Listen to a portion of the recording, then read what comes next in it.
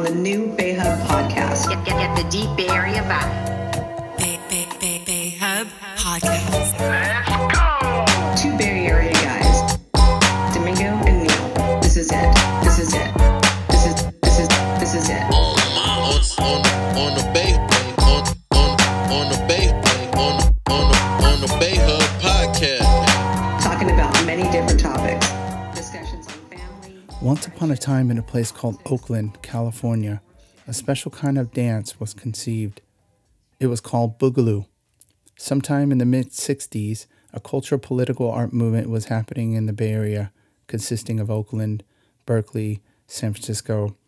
Black Panthers, hippies, Hells Angels, radical groups of one form or another were walking the path of political change. So basically to say, Oakland and its surrounding areas were going through a variety of philosophical changes. All of this, though, is well documented. What is not documented, however, is the dance movement that inspired in Oakland, California.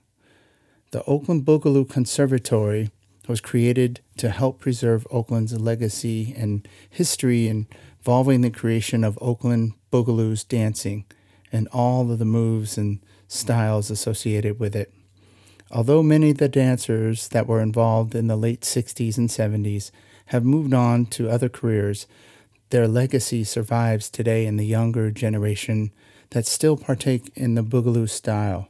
Oakland's run lasted about 18 years, starting in 1965 to 1983, with Gentlemen of Production bringing to a close Oakland's Boogaloo's era. And today we have a special guest that represents that era and gives you a little bit of the history of what happened during that time.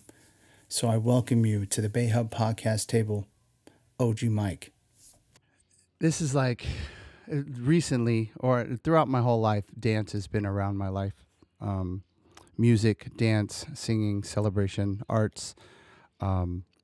There's people in your life that you have made connections with and that just stand out, right? And they're just so original, so genuine, so free, liberating in their, just the way they move. And the guest we're about to have on today is that type of person. When I met this gentleman, I was playing golf at in Alameda with my friend Tara. Shouts out to Tara. And we were just goofing around and just shooting balls. And I'm not very good. I'm okay. I'm not. But it was fun because I'm a lefty and I have left-hand clubs. And we were just goofing around laughing. And we're playing next to this gentleman. And he was just launching them, launching these balls. And I was like, wow, that's so cool. And we ended up getting to talking. And we're talking about, I think, Callaway clubs. And we got to talking, and dance came up. I think he asked me if I danced or something like that. Something came about where we were talking about dance and breaking and hip hop. And one thing I was really impressed, and it kind of took us back, is when he was like, "Hey, I can show you guys." And he pulled over right in the middle of the aisle and just started boogalooing and started breaking. And I was like, "Wow, this is so amazing." Got the guy's number, and yeah, and next thing you know, I'm starting to see him at festivals and dancing, and boogalooing, and saw him on the internet, saw him on the news. This guy is the man, and I want to welcome to the Bay Hub podcast. OG Mike is at the table, man. Welcome, Mike. How you doing? Hello. Hey, everybody. So a little bit of history about Mike. Well, you were in your 60s, late 70s, early 70s? Mid 60s. Mid 60s. So the history about OG Mike. Now, is it OG Mike or OG Mike Chaos? It's OG Mike. Okay, so OG Mike. So that's your Instagram, OG Mike Chaos. Yes, that's correct. Got it. Okay. So I want to know, because you're part of many groups You're part of the Oakland Boogaloo Conservatory and part of the Players, right? The Prime time Players, and that's a Boogaloo crew. Yes. Yeah. Yes. So can you break it? Can you go past that or before that and tell me how did you come about gravitating towards the breakdance culture, the hip hop culture? What was going on throughout your childhood that made you say, yes, this is what I want to do? I gravitate towards this culture. Well, there are a couple things. First, I have to take you back to when I was perhaps like 7, and grandmother's taking me in downtown Oakland, and we're walking maybe to Capwell's department store, perhaps picking up some shoes or whatever. But the amazing thing about that time, we're talking about maybe mid to late 60s, you'd find these people in the store window. They weren't mannequins. They were actually people dressed up in the clothes that Capwell's was selling, and they were posing. Oh, live. Exactly. And so before mannequins were around, they would hire people to pose in the clothes in the store windows. And, I don't quite recall if it was like a 20-minute or maybe an hour. But, as little kids, we'd stand there just to see if we could see them move. Because they would be frozen. Yeah, they'd be frozen. They'd have to be good, too, because if you strike the wrong pose and you're not selling the clothes, then, there are a lot of people that could take your place. So it was highly competitive. I mention that because when some of these cats would be done with their shift, they'd come out to the corner and they'd pose on the corner. They'd put a little hat out or something, and we'd walk by them, and, I'd kind of look back, and my grandmother would kind of tug me, So, yeah, that's that. To see if they move, to see if they get any reaction out of them. Yeah, I was just curious, I was just, what are they doing? They're like standing still, But that was kind of like the first thing I saw. I know I was talking to Chuck Powell from the Black Messengers. He remembers the same thing, and he said, yeah, he would stand in front of that glass and he'd just watch. Did they move? Yeah. Are they moving? Second time, I'm at elementary school, elementary school, maybe 5th, 6th grade, at Bella Vista Elementary in Oakland. And cats would just do a lot of miming. They would mime maybe a train conductor pulling the switch, and they would just do some crazy stuff. This is during recess or just? Yeah, during recess. Yeah, lunchtime. Out on the blacktop, and then when I finally got interested, it was in junior high. We're talking 72, and someone broke into the. We were having an assembly. Someone breaks into the sound booth and starts putting on some music. I don't quite recall what the music was. It could have been, I don't know, I'm thinking back, maybe Firecracker or something like that, right? Yeah. I'm not exactly sure, but all of a sudden, all these dudes are coming out onto the floor, and we're talking about maybe 30 people just dancing and hitting moves. And I'm in kind of unison, or no, they're just all doing their own dancing. thing, yeah. And we're a lot of us in the stands. We're kind of like, what is going on? You're like, what is this thing? And so I went home, and I'm in the mirror, and I'm trying to do what I saw, and my mom thought I was having an issue, like having a seizure. Yeah, epileptic seizure or something. Says, what are you doing? Are you okay? So, but yeah, that's kind of like when I started. And then I got a huge break. I'd say maybe the next year, I'm at my friend's house. And knock on the door. Mom answers. Oh, he's in his room, just going in. I go into his room. He's cutting up. That's what we used to call dancing in those. He's cutting up, and I said, Dave, I didn't know you could do these moves. I didn't know you could dance. Dave was really good. Yeah. So I want to learn what you do, and he didn't believe me. He says, "No, are you serious?" He says, "Yeah." So from that point on, it was like from like 73 to maybe 78. It was like protege, teacher, Padawan. Yeah. So he just basically he's your foundation of like breaking down moves and what things meant. Did he have like any of the history? Because you were at the birth of a lot of the culture. Like you saw the birth happen in front of your eyes. I saw part of it. From what others have told me, it really started around 65.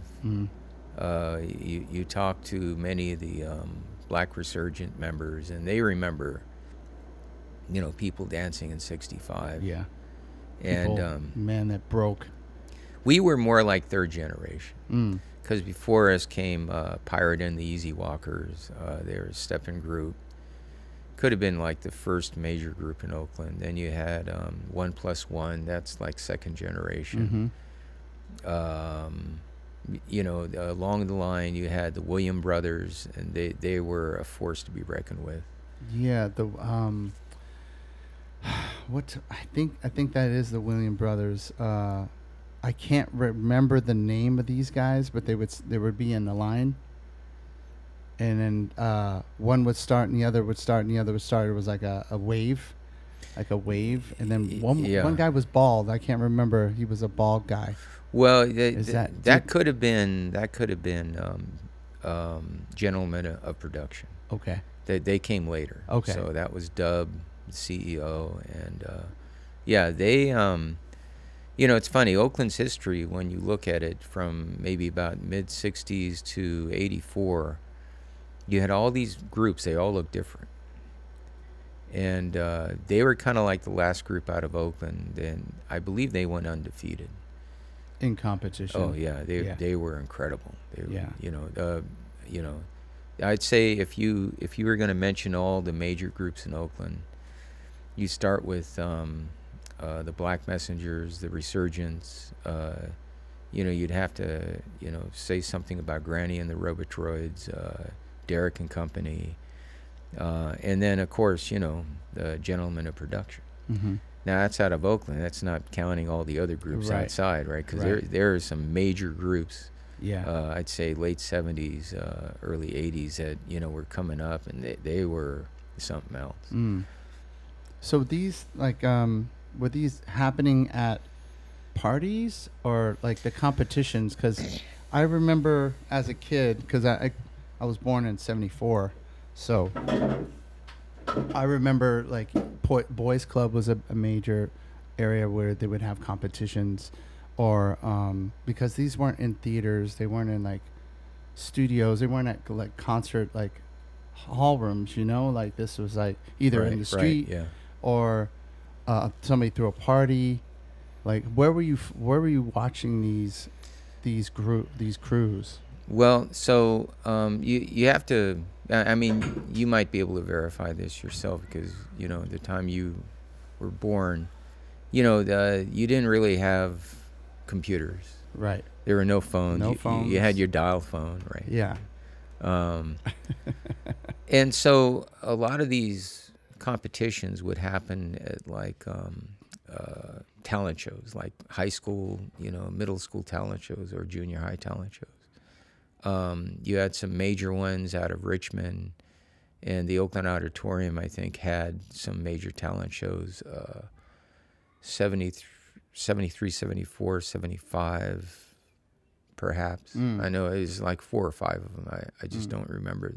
Yeah. I remember the 74 one because I saw that one. So the thing of it is that it was extremely protected. When you had a group and you were doing moves, you just would not let anyone see those moves. because people would steal the moves. Oh, yeah. So- there's no copyright on a move unless you're. Right. Yeah. The wow. only- I didn't think about that. The only time they'd see the move is either at a talent show or Yeah. maybe you were at a party. Right. But even when you were at a party, you didn't show your best moves. Interesting. So you could be in a neighborhood, let's say in the 80s in Oakland, like East Oakland, and you could have another group just maybe 3 doors down, and if you were competing, you wouldn't show them your move. Yeah. Because Because that can be used against you, and then claimed, right? Because Yeah. there's not really a license for moves other than just the code of the streets. The other thing that's amazing is that the styles and the moves would change constantly. Like the stuff I do maybe only occurred for maybe 3 months, and then it just went away. Interesting. And And it went to something else. So when you look at kind of the finger popping I do, that's just like maybe a small period of Oakland, in a small time period, and in a certain area. Yeah. Because you had to think Region. about the area. People in West Oakland didn't dance the same as people in East Oakland. Yeah. So yeah, it's that's a very interesting question, because how did someone learn? If they wanted to learn, you had to know someone. Yeah. Word of mouth. Protege, right? Yeah, yeah. And the trust, like you had to gain the trust of that So- person. So I remember in Wow. 78, you might notice I have this signature move where I kind of shuffle my feet, right? I don't think not too many people do it. I see more people doing it, but I learned that from a cat in Antioch. Now, I had to go up to Antioch about 4 times. To catch these moves. No, or because what? because you had to get to know him. Yeah. And he was a good friend of a friend, so we'd go up there and visit. And eventually, we agreed to trade moves. Oh, wow. That's the move he gave me, and I gave him the figure 8 I do. Yeah. The Yeah. little snap and figure 8. Yeah. So because he wanted to know how to do that. And but he was originally from Oakland. He told me, he got that in Oakland. And again, it was probably people were doing it briefly. Mm-hmm. For all the other things. There's some moves that they would do a lot, like the swoop. Mm-hmm. That's one move that seems to transcend time. I don't know if you know what that is. No. Well, what moves do you know now that's happening? Oh, I don't know the What? names of the moves. I mean, But the running man is one move. Yeah, right? yeah. Everyone knows what the running man Right, is. Well, yeah. if you're an Oakland Boogaloo and someone says a swoop, they know what that is. Okay. So that, Gotcha. so That's crazy. So how did you become into a crew? Like, when did that happen? Because, you had your prodigy. You were a prodigy of your friend that taught you some moves, and then you started developing your own moves, watching these competitions. When did you meet up with was it the Oakland Boogaloo first, or was it the Primetime Players? well, I How didn't. did that become about? Growing up in the 70s, the only person that I had contact with was a guy named Michael Carter. He had this really incredible typewriter move. I think he danced with the Messengers for a bit. I didn't even know he's a Boogaloo. He went to Oakland High like I did, and he was a gymnast. And so wow. I'd be in the weight room with him. I think my friend who was teaching me, he knew who he was, but he never bothered to mention, oh, yeah, he dances too. Yeah. So that's like the only contact that I saw. And I saw one of the dancers of Granny and Robotroid came up to Oakland High one time and battled someone. Mm-hmm. Just a local battle, like Yeah, show up, so kind of like a fight. right, and Show up on- but other than that, no contact. And it wasn't until I get married, and most Boogaloos will tell you, you stop dancing for a while because life takes over. You Yeah. get a job, you get married, you have kids. yeah, So right around, I'd say 2004, I came out of retirement. Well, no, it was yeah, I think it was 2004. So, and what happened was, I got better internet. Oh, because more access to information. My internet was slow. I would get free internet because I was a teacher, but I got faster internet, and so I'm checking out. I believe it was YouTube, and I decided, I'm going to see if I can find the Lockers in Swan Lake when they performed at Johnny Carson, right? And I was shocked. And 15 minutes later, I realized the dance never died. Yeah. Just transformed. It was happening all over the world. Yeah. I mean, I was in shock. I felt like someone who was in a coma and who lived next to maybe Great America, their whole life. But you're in a coma and you wake up and you realize you missed out on all the fun. And I'm thinking, I want to have some fun, man. Yeah. You're like, no, I So want to catch this wave. I met Doc with the Groove Mechanics. They were having these sessions over in San Francisco, so I started going to those sessions, got to know Doc. That's Sal Doc Lock? Yeah, Sal Barcena, Doc Lock. And, I met Money B out of San Jose, the San Jose Playboys. I got to know them. I got to know Lonnie from, Pop Tart. I met, Boogaloo Dana, Tommy Fazo, all these incredible dancers I met. And it was like jumping into a brand new rabbit hole. It was like discovery after discovery, and it's like, oh my God, this is incredible. Surrounded by talent, skill. And so, I think my coming out party, it was an event in San Francisco at the auto show, and I remember asking Money B, he goes, my footwork wasn't all that great. And Money B's footwork was incredible. So I asked him, hey, how do you work your feet? And he just gave me some great advice, and I started experimenting, and I don't think my footwork is as good as Brian's, but I think I've improved it quite a bit. So, so yeah, I didn't belong to any group, but this was a time when then all of a sudden I started meeting Chuck from the Black Messengers. I was introduced to him through Plick Plock, who was in another group in Richmond. I think he was also on Demons in the Mind. So I met all these people, and I just got to know people, but then a huge shock hit. And I kind of knew this after I was on the internet. I saw this one group, I'm not going to mention their name, and I thought they were from Oakland. They were doing Boogaloo. And so I sent them a message. I said, hey, what part of Oakland are you guys from? And they never answered back. And then 15 minutes later, I realized, oh, wait a minute. This group's not from Oakland, but they were doing an Oakland routine. Oh, wow. Okay. So, interesting. And you caught on into it right away. You're like, okay. So they got to be from a certain region. Long story short, we wanted to get the word out that, a lot of this dance, a lot of this Boogaloo actually originated in Oakland. So we started the Oakland Boogaloo Conservatory. So it kind of created this whole synergy. I wasn't the first one to do this. There were others before me that kind of got the ball rolling, and they were also purveyors of, Oakland's history. But now we feel like the word's gotten out there, and so we're fine. As long as we get our history out there, we'll let the chips fall where it may. So. Right. So the Oakland Boogaloo Conservatory, is it just, it's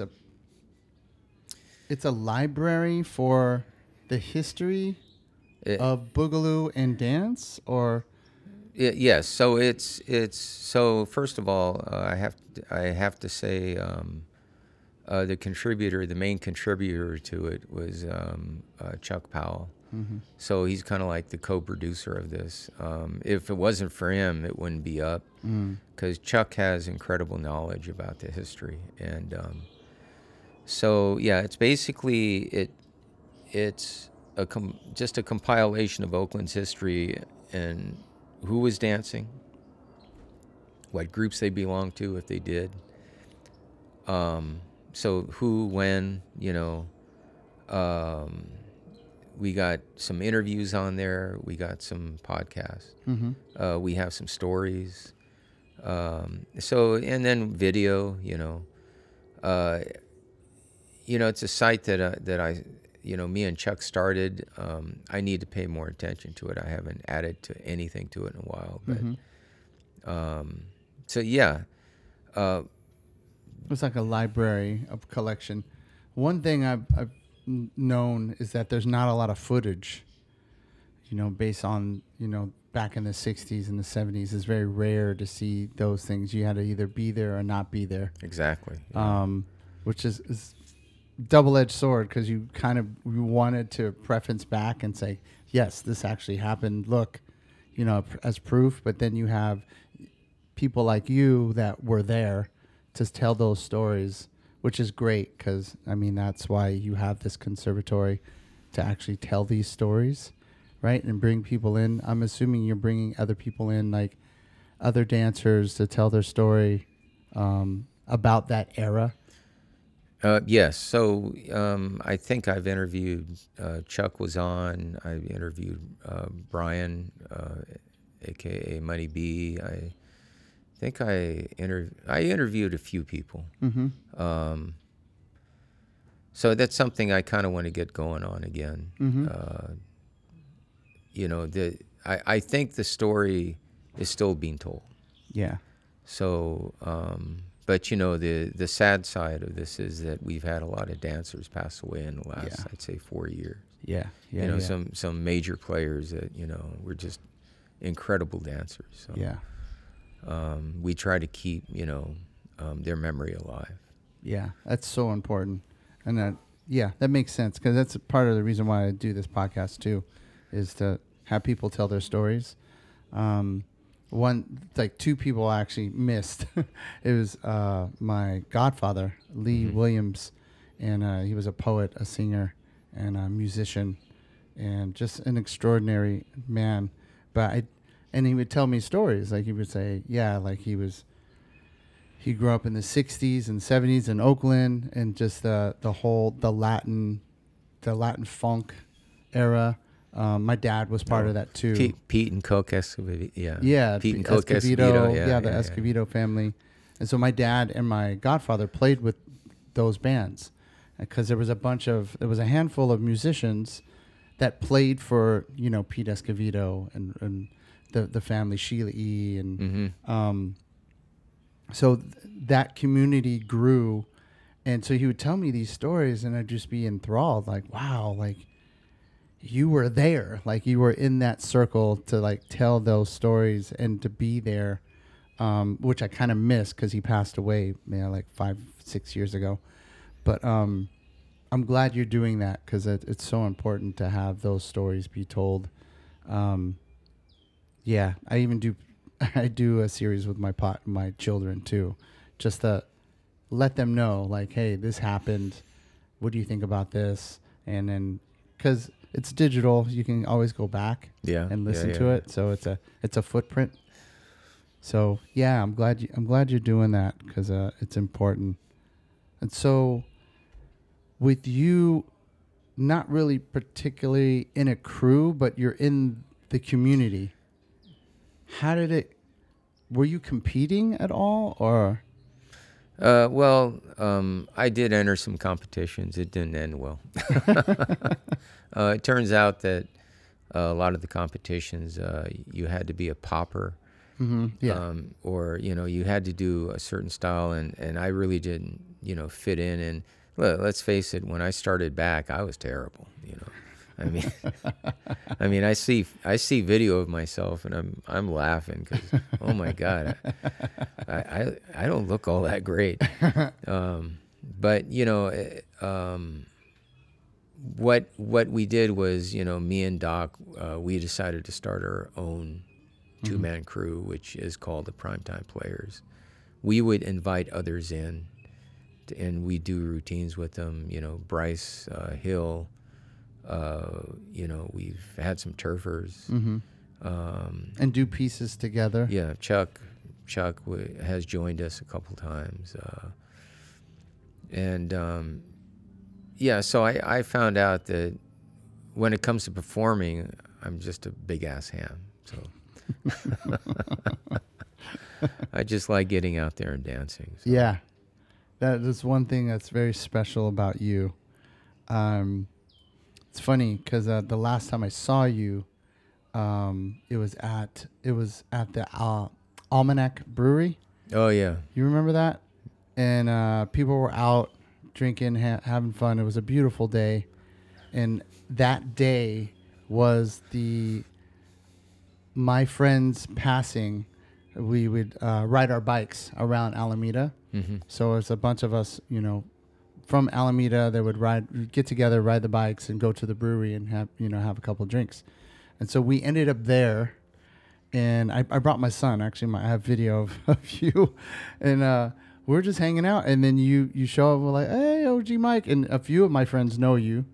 And I was like, oh, shoot, you know Mike too? Yeah. And then you just started doing your thing, and it was so amazing, especially to see my son being there because, first of all, I'm with my crew, my friends I've known for 35 years, and we're all together. And then to see you, an extension of like, when we met, it was very intimate and special, but knowing that since the last time I met you, it was just like all these things kind of flourished. And then you were the OG Mike. And so when somebody says OG Mike, you're like, oh yeah, I know that guy. Like, yeah, that guy is a Boogaloo dancer. Like he'll just come out and just start dancing. And that's what you did, which was so cool. I really appreciate it. And it was like, yeah, man, like you're doing stuff that you love to do. And you're not giving any excuses to not do it. You're like, no, this is what I do. This is my heart and this is my soul. Yeah, it's a bad habit. I sometimes I just can't help myself. Yeah. I remember there was a time when I met this one guy named Levant, right? And he saw me on Grand Avenue, and I was on some corner, and someone was playing music, and I was hitting moves, and I think there was almost an accident because people were watching. And he's driving by, and he's laughing, and I think I forget, I don't know who I was meeting. Maybe I was meeting him there, but yeah, sometimes I go a little overboard, and it's a bad habit. Boy. I don't think so. Please don't. I love it. Like you don't see that very often. Oh, That's okay. why I'm saying it's so rare to see. And the reason why I say it was so cool that my son was there is that it was a picture frame of liberation. You're doing stuff that you love to do. You're not apologizing for it. You're just doing it because it moves your soul. And so I'm an MC, a DJ. I do stuff that I love to do. I play soccer, play basketball. Like those things are ingrained in me, and those things I need in my life for healing, to express myself. If I can't know how to say a certain thing, I can move that energy in a different way by moving my body, writing, creating, podcasting. Like there's things like that are so fruits to the bowl, or a seed to the ground, and that you're doing that, and he got to see that, and it was like, yeah, like that's what's up. Yeah, I mean, I do enjoy doing it. For me, it's kind of like it makes me happy. Sometimes it's a spiritual offering. Sometimes it helps me detach myself. So you just empty your mind, no thoughts, and you just let the spirit take over and see what happens. Yeah. Because sometimes you're like, I don't even know what I'm doing, but Yeah, there it goes. Yeah, I'm just like channeling and then patterns, right? You're thinking patterns and moving through things, which is amazing. Are you coming to the Dance Fest next week? I think we're scheduled to be at a car show. Okay. That day. Yeah, so we get people contact us, weeks in advance and To perform. Or I mean they want to know are you going to be there? Are you going to be there? So they've been bugging us for this one car show. So I think it's Saturday. Nice. So we'll. Okay. Yeah. Dude, so you and Sal and the Primetime Players, you guys started dancing when? When did this take place? In the late 90s, late 80s? Oh, well, no, we met around 2004. Oh, okay, that's when you came out of your retirement. Got it. We would work maybe twice a week or once a week. Well, actually, we were at one time we were practicing 3 times a week, but always once a week at City Dance at the old location before they closed that down. This is Oakland? No, this is San Francisco. Oh, okay. City Dance. That's where we met Moose one time. I don't know if you know who Moose is. Moose is a b-boy, and we met him as a small kid, and he was the one that took a video of us that went viral so many times. Oh. Same video.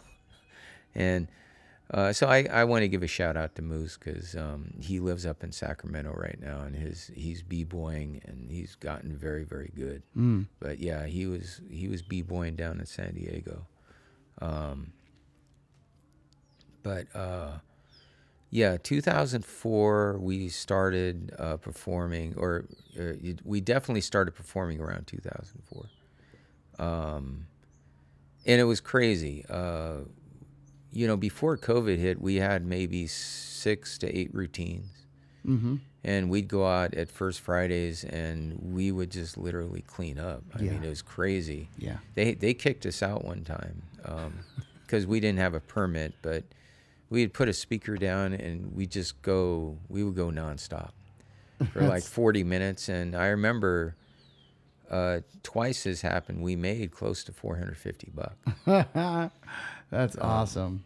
And but First Fridays, I think the vendors were complaining because we're taking money away from the vendors. Interesting. So I thought that was the whole purpose of First Friday. People can just play and express themselves. So we kind of hooked up with Johnny.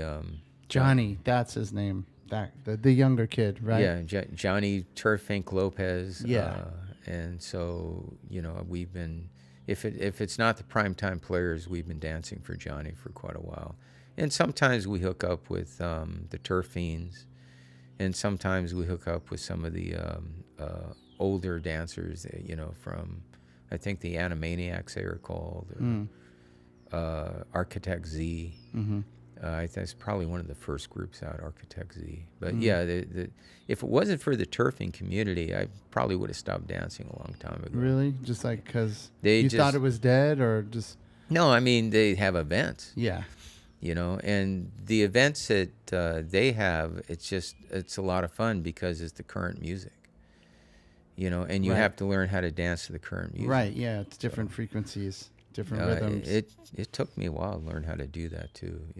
Modify and change. It's not hitting to a beat; it's more riding a beat. So it's on top more. Yeah. So if you can ride a beat, then you can really make it look good. Yeah. Wow. So you and Sal, Doc Lock, and then Johnny. How did Johnny come into picture? Because I remember he was hanging out with you. I would see him with you on many occasions, either online or on a news channel. How did that come about? Johnny, I hate him. I love him. He's like my second son. He irritates the hell out of me sometimes. I'm sure I irritate the hell out of him too. So. Yeah. But he was actually a student of mine at San Leandro High. Oh, wow. Around 2004, actually. Oh, nice. And he was a knucklehead. He's Wild. I think he was a gangbanger, although not really. But Yeah. he belonged to a gang. He wore certain colors. I'd kick him out quite a bit. He eventually. But the funny part is after high school, he goes into a program, gets his GED, becomes a nurse. Then he's making more money than me. Mm-hmm. Yeah, it's like, okay, got his shit together. So he has, he gets a couple of houses, gets a boat, all this stuff. That's fine. I mean, the fact that in America you have these programs that you can excel at something. If there's opportunity, you take it, right? Yeah, and ride it. And he did, and I give him a lot of props for that. But I met him later, probably around 2008, when he started his company, Turf Inc. Mm-hmm. And I don't know if he had started it yet, but I decided I went to down to East Oakland because I wanted to meet some of these dancers and see them. And, they were next door to, what's the high school in East Oakland? Castlemont. Castlemont. And so they were next door at this nonprofit organization. I can't think of the name of it, but that's where all the dancers would come, and they'd learn filmmaking. They had a dance studio. So it was kind of bizarre. I go in there, and I knew a couple of the dancers. I think Scorpio, I didn't know him personally, but they recognized me.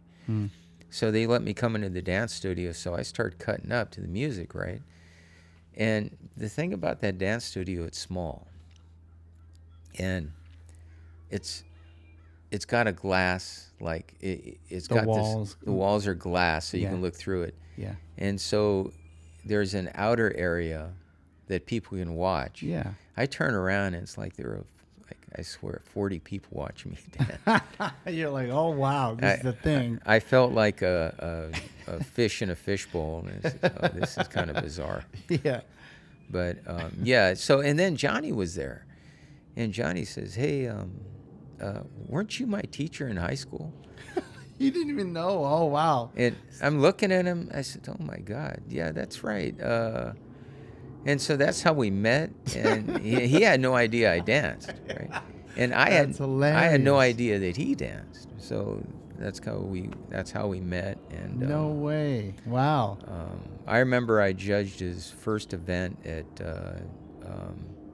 a place called Tiny's in East Oakland. Mm-hmm. They're the ones that like to do the what do you call it? Tattoo artists. Uh-huh. See, I don't have any tattoos. It would write on their bodies. Okay. At Tiny's? Tiny's in East Oakland. Yeah, they're well known. Yeah. But yeah, that was the first event. I remember Intricate, his first battle. I remember Strobe was there. These are all, big name turfers now that they're worldwide. They're known all over the place. Yeah. They've gone to New York, they've gone to Europe, they've gone all over. So. Nice. And so based on just the performances, like people started you started getting more opportunities of the media, and like how did that all happen? Because it was that's strange. So strange. That it was is like boom. I was like, oh shit, that's Mike. So, I've often wondered why I go viral and others don't. Yeah. And it's bizarre, look, there's some dancers that I like watching. Like one of the dancers then I watched quite a bit of was, Brian Moreno, Money B. I mean, the stuff he was doing in my mind was just, I couldn't figure out, why isn't he going viral? Mm-hmm. I mean, I could show you videos of him right now where it's mind-blowing what he does, right? Mm-hmm. And yet, I go viral. And, that's one of the big questions. I mean, there was one time where me and Doc, we we were at I think it was the first Boogaloo barbecue. And so we did a quick routine. It got on YouTube. I think it went something like 60,000.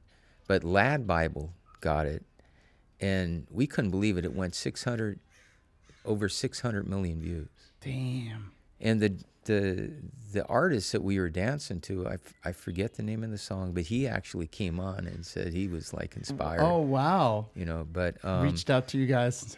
Eventually Lad Bible had to, I don't know why they took it down, but they took it down. Mm-hmm. But yeah, that was incredible. And we were able to do some analytics on it. It seems like most of those hits came from Mexico.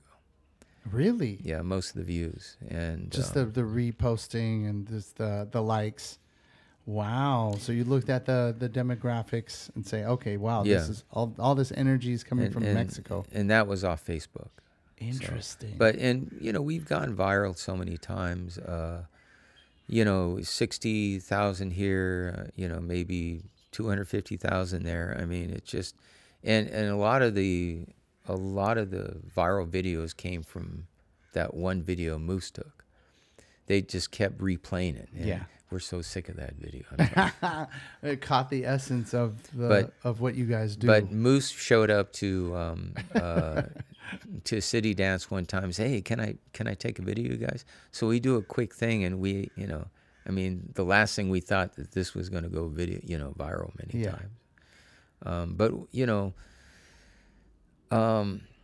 So then, things kind of calmed down, still go viral. We got kicked off of Facebook. Why? That was the whole woke thing. Huh? When, the Boogaloo brothers were out there, and then they thought the term Boogaloo meant anarchist. Oh, God. And so What? they actually kicked me, Chuck, and Dub off of Facebook because we were running the Oakland Boogaloo Facebook page. Uh-huh. And they said we were anarchists. What? All they had to do is go on the site and see that most of the people on there were African American. Yeah. And it's about dance, right? Yeah. What? So that was incredible. That was Was this in 2009, 2010? yeah. This was, but it's been a while. I'd say at least 6 years ago. Mm-hmm. It was before COVID hit, definitely. Yeah. And so we tried to get back on. I think Chuck and Dub finally got back on. I just said, I'm done. I'm done with Facebook. So I went to Instagram. Yeah. Actually had an account that I never used. Mm-hmm. So, and then I just kind of got new life on Instagram. Posting.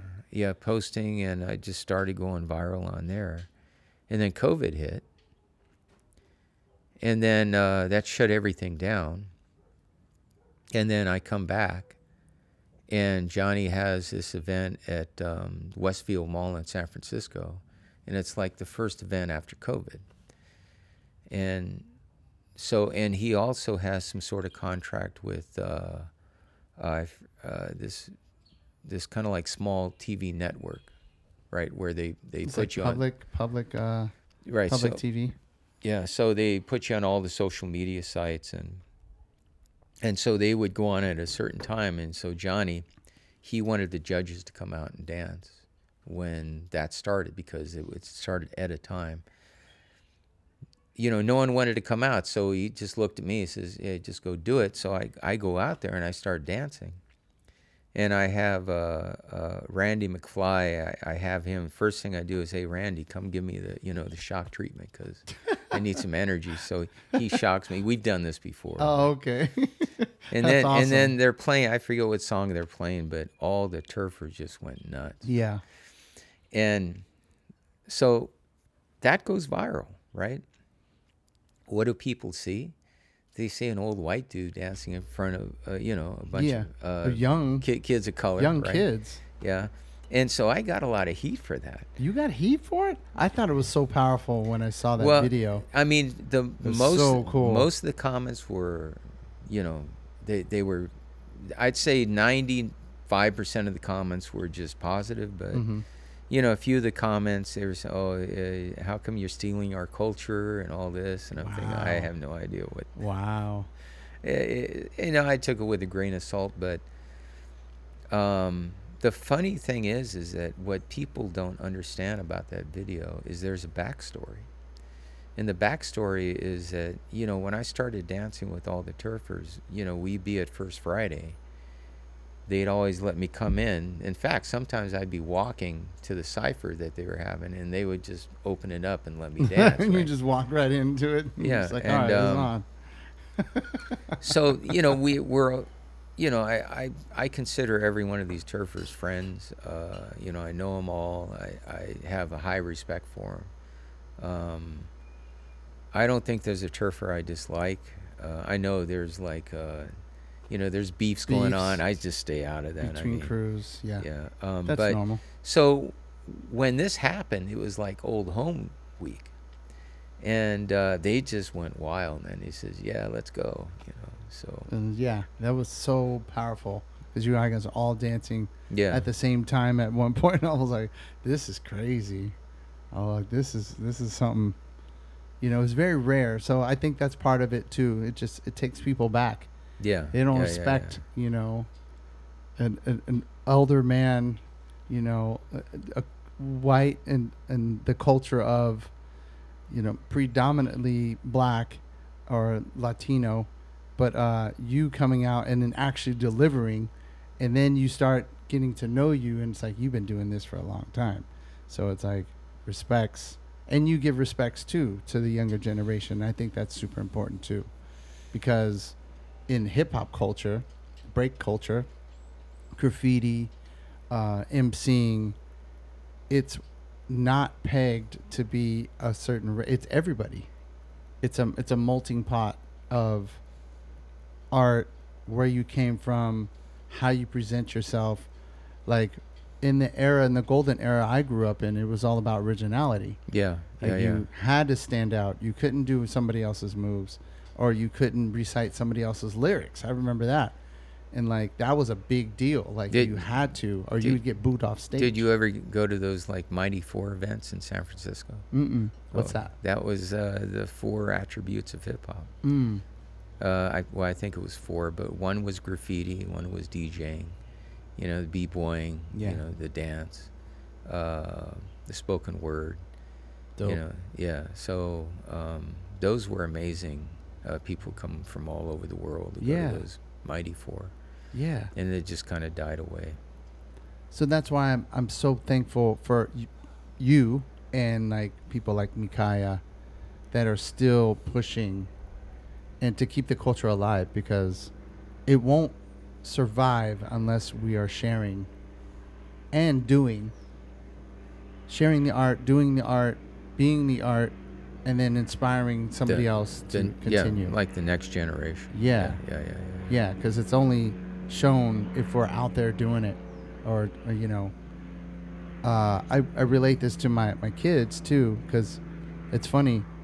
My son is 15 and my daughter's 9, and they really haven't grasped who I was. You know, like where I came from. I was in a hip hop group called Psychokinetics, Bay Area, renowned, and you know, 5 or 6 albums, traveled the world. They haven't discovered that yet. I play the music for them, but they can't make the connection because it's still like I'm long time retired. Since my son was born, it was like, okay, I need to like really focus, and this was just my decision to like, okay, focus on being a dad and just be a provider, and ended up DJing, finding a way where I can still create, which I stepped into the DJ world and was still able to create. But still, it's like, I think just recently they started realizing, like, oh wow, dad knows some folks. We did the hieroglyphic mural. My friend Dave painted it on High Street in Oakland, and he called me. He was like, hey, you want to DJ? I was like, sure, man. Like, and so I brought my kids and showed up, and they were like kind of taken back, like, whoa, like, you know all these guys? Like, wow, you're part of this. And so I think it's so important that we continue to keep showing the youth what the culture is about. You know, it's like it's kind of like a personal responsibility. Hey, shout out to Hieroglyphics too for keeping this stuff alive. Right, 30 Yeah. years. Yeah. I mean, man, and dealing with the record companies and just the whole politics of it, and still finding a way to keep going, you know, and that's what I see in you, OG Mike, like finding a way to keep going. It's what drives you. It's what you're passionate about, and so I'm thank you for being who you are. Well, thank you. Yeah, man. Like, you got any other shows coming up? Or you said you had the car show coming up. So do you have anything else in the pocket that... You know, it's funny. It just happens. Just shows, yeah. Yeah, just, you know, all of a sudden something comes up. And what we are doing is since COVID, we've been able to rebuild 3 solid routines. We have a 4th one we're almost done with, and we're also working on a 5th routine. We're just all new moves. Mm-hmm. So we're trying to recreate, and sometimes that takes time. Yeah. 'Cause, I mean, this is not all that you do. You're a teacher. Yes, I teach math at Mount Diablo High School. Yeah. That's a job unto itself. Yeah. And so you do that and then still find time to practice. Yes, and yes, definitely. Yeah, that's awesome. That's so important, man. Do you have anything you would like to say to the peeps of just shout outs to anybody? We're going to promote your Instagram account and... Okay. Yeah. Shout out to definitely Doc Locke, Sal Barcena, Chuck Powell. He's been a huge inspiration. Turf Inc., Turf Fiends, all the turfers that I've met through the years, they've been a huge inspiration for me, and I just, want to thank them too. And I'd say all the people that follow me, and look, I get some amazing followers, people coming out, like sending you messages? Like, well, what? yeah, I mean, some of the people that follow me are just incredible, and I just want to thank them for being there too. I got some DJs that follow me that are pretty amazing. Nice. Some, famous people. I get some strange followers. Stylebender follows me. Nice. And what? Yeah, I couldn't figure out why until I found out the guy's a dancer. Yeah. And I had no He's a idea. breaker. Big Daddy Kane, I get a follow. Wow. He follows me. E40. Of course. Yeah, there's just so many out there. That's amazing. Jay Rich follows me. Damn, what? Yeah, that was another. I didn't know who he was until he's a basketball player. Yeah. I think he's playing for Miami right now. But yeah, So what do you think about all that? Like, I mean, just based on, okay, these people are worldwide known and masters at what they do. I think that, they follow me because they see something that they enjoy. And if I can entertain people, if I can still entertain people, then I'll keep going. Yeah. And that's what it's really all about. If I can reach the inner child of people and, just brighten their day every now and then I've done my job. Yeah. Because let's face it, I mean, it doesn't really matter how many followers you have on Instagram. It's like playing with Monopoly money. Yeah, it's all, Yeah, It's just like It's whatever. all smoke and mirrors. Yeah, exactly. It's all like just, it's a board game, basically. Yeah, and I appreciate that because I have the same theory about just social media in general. And the reason why I do this is like I'm not here for the money. I'm here for the story and sharing.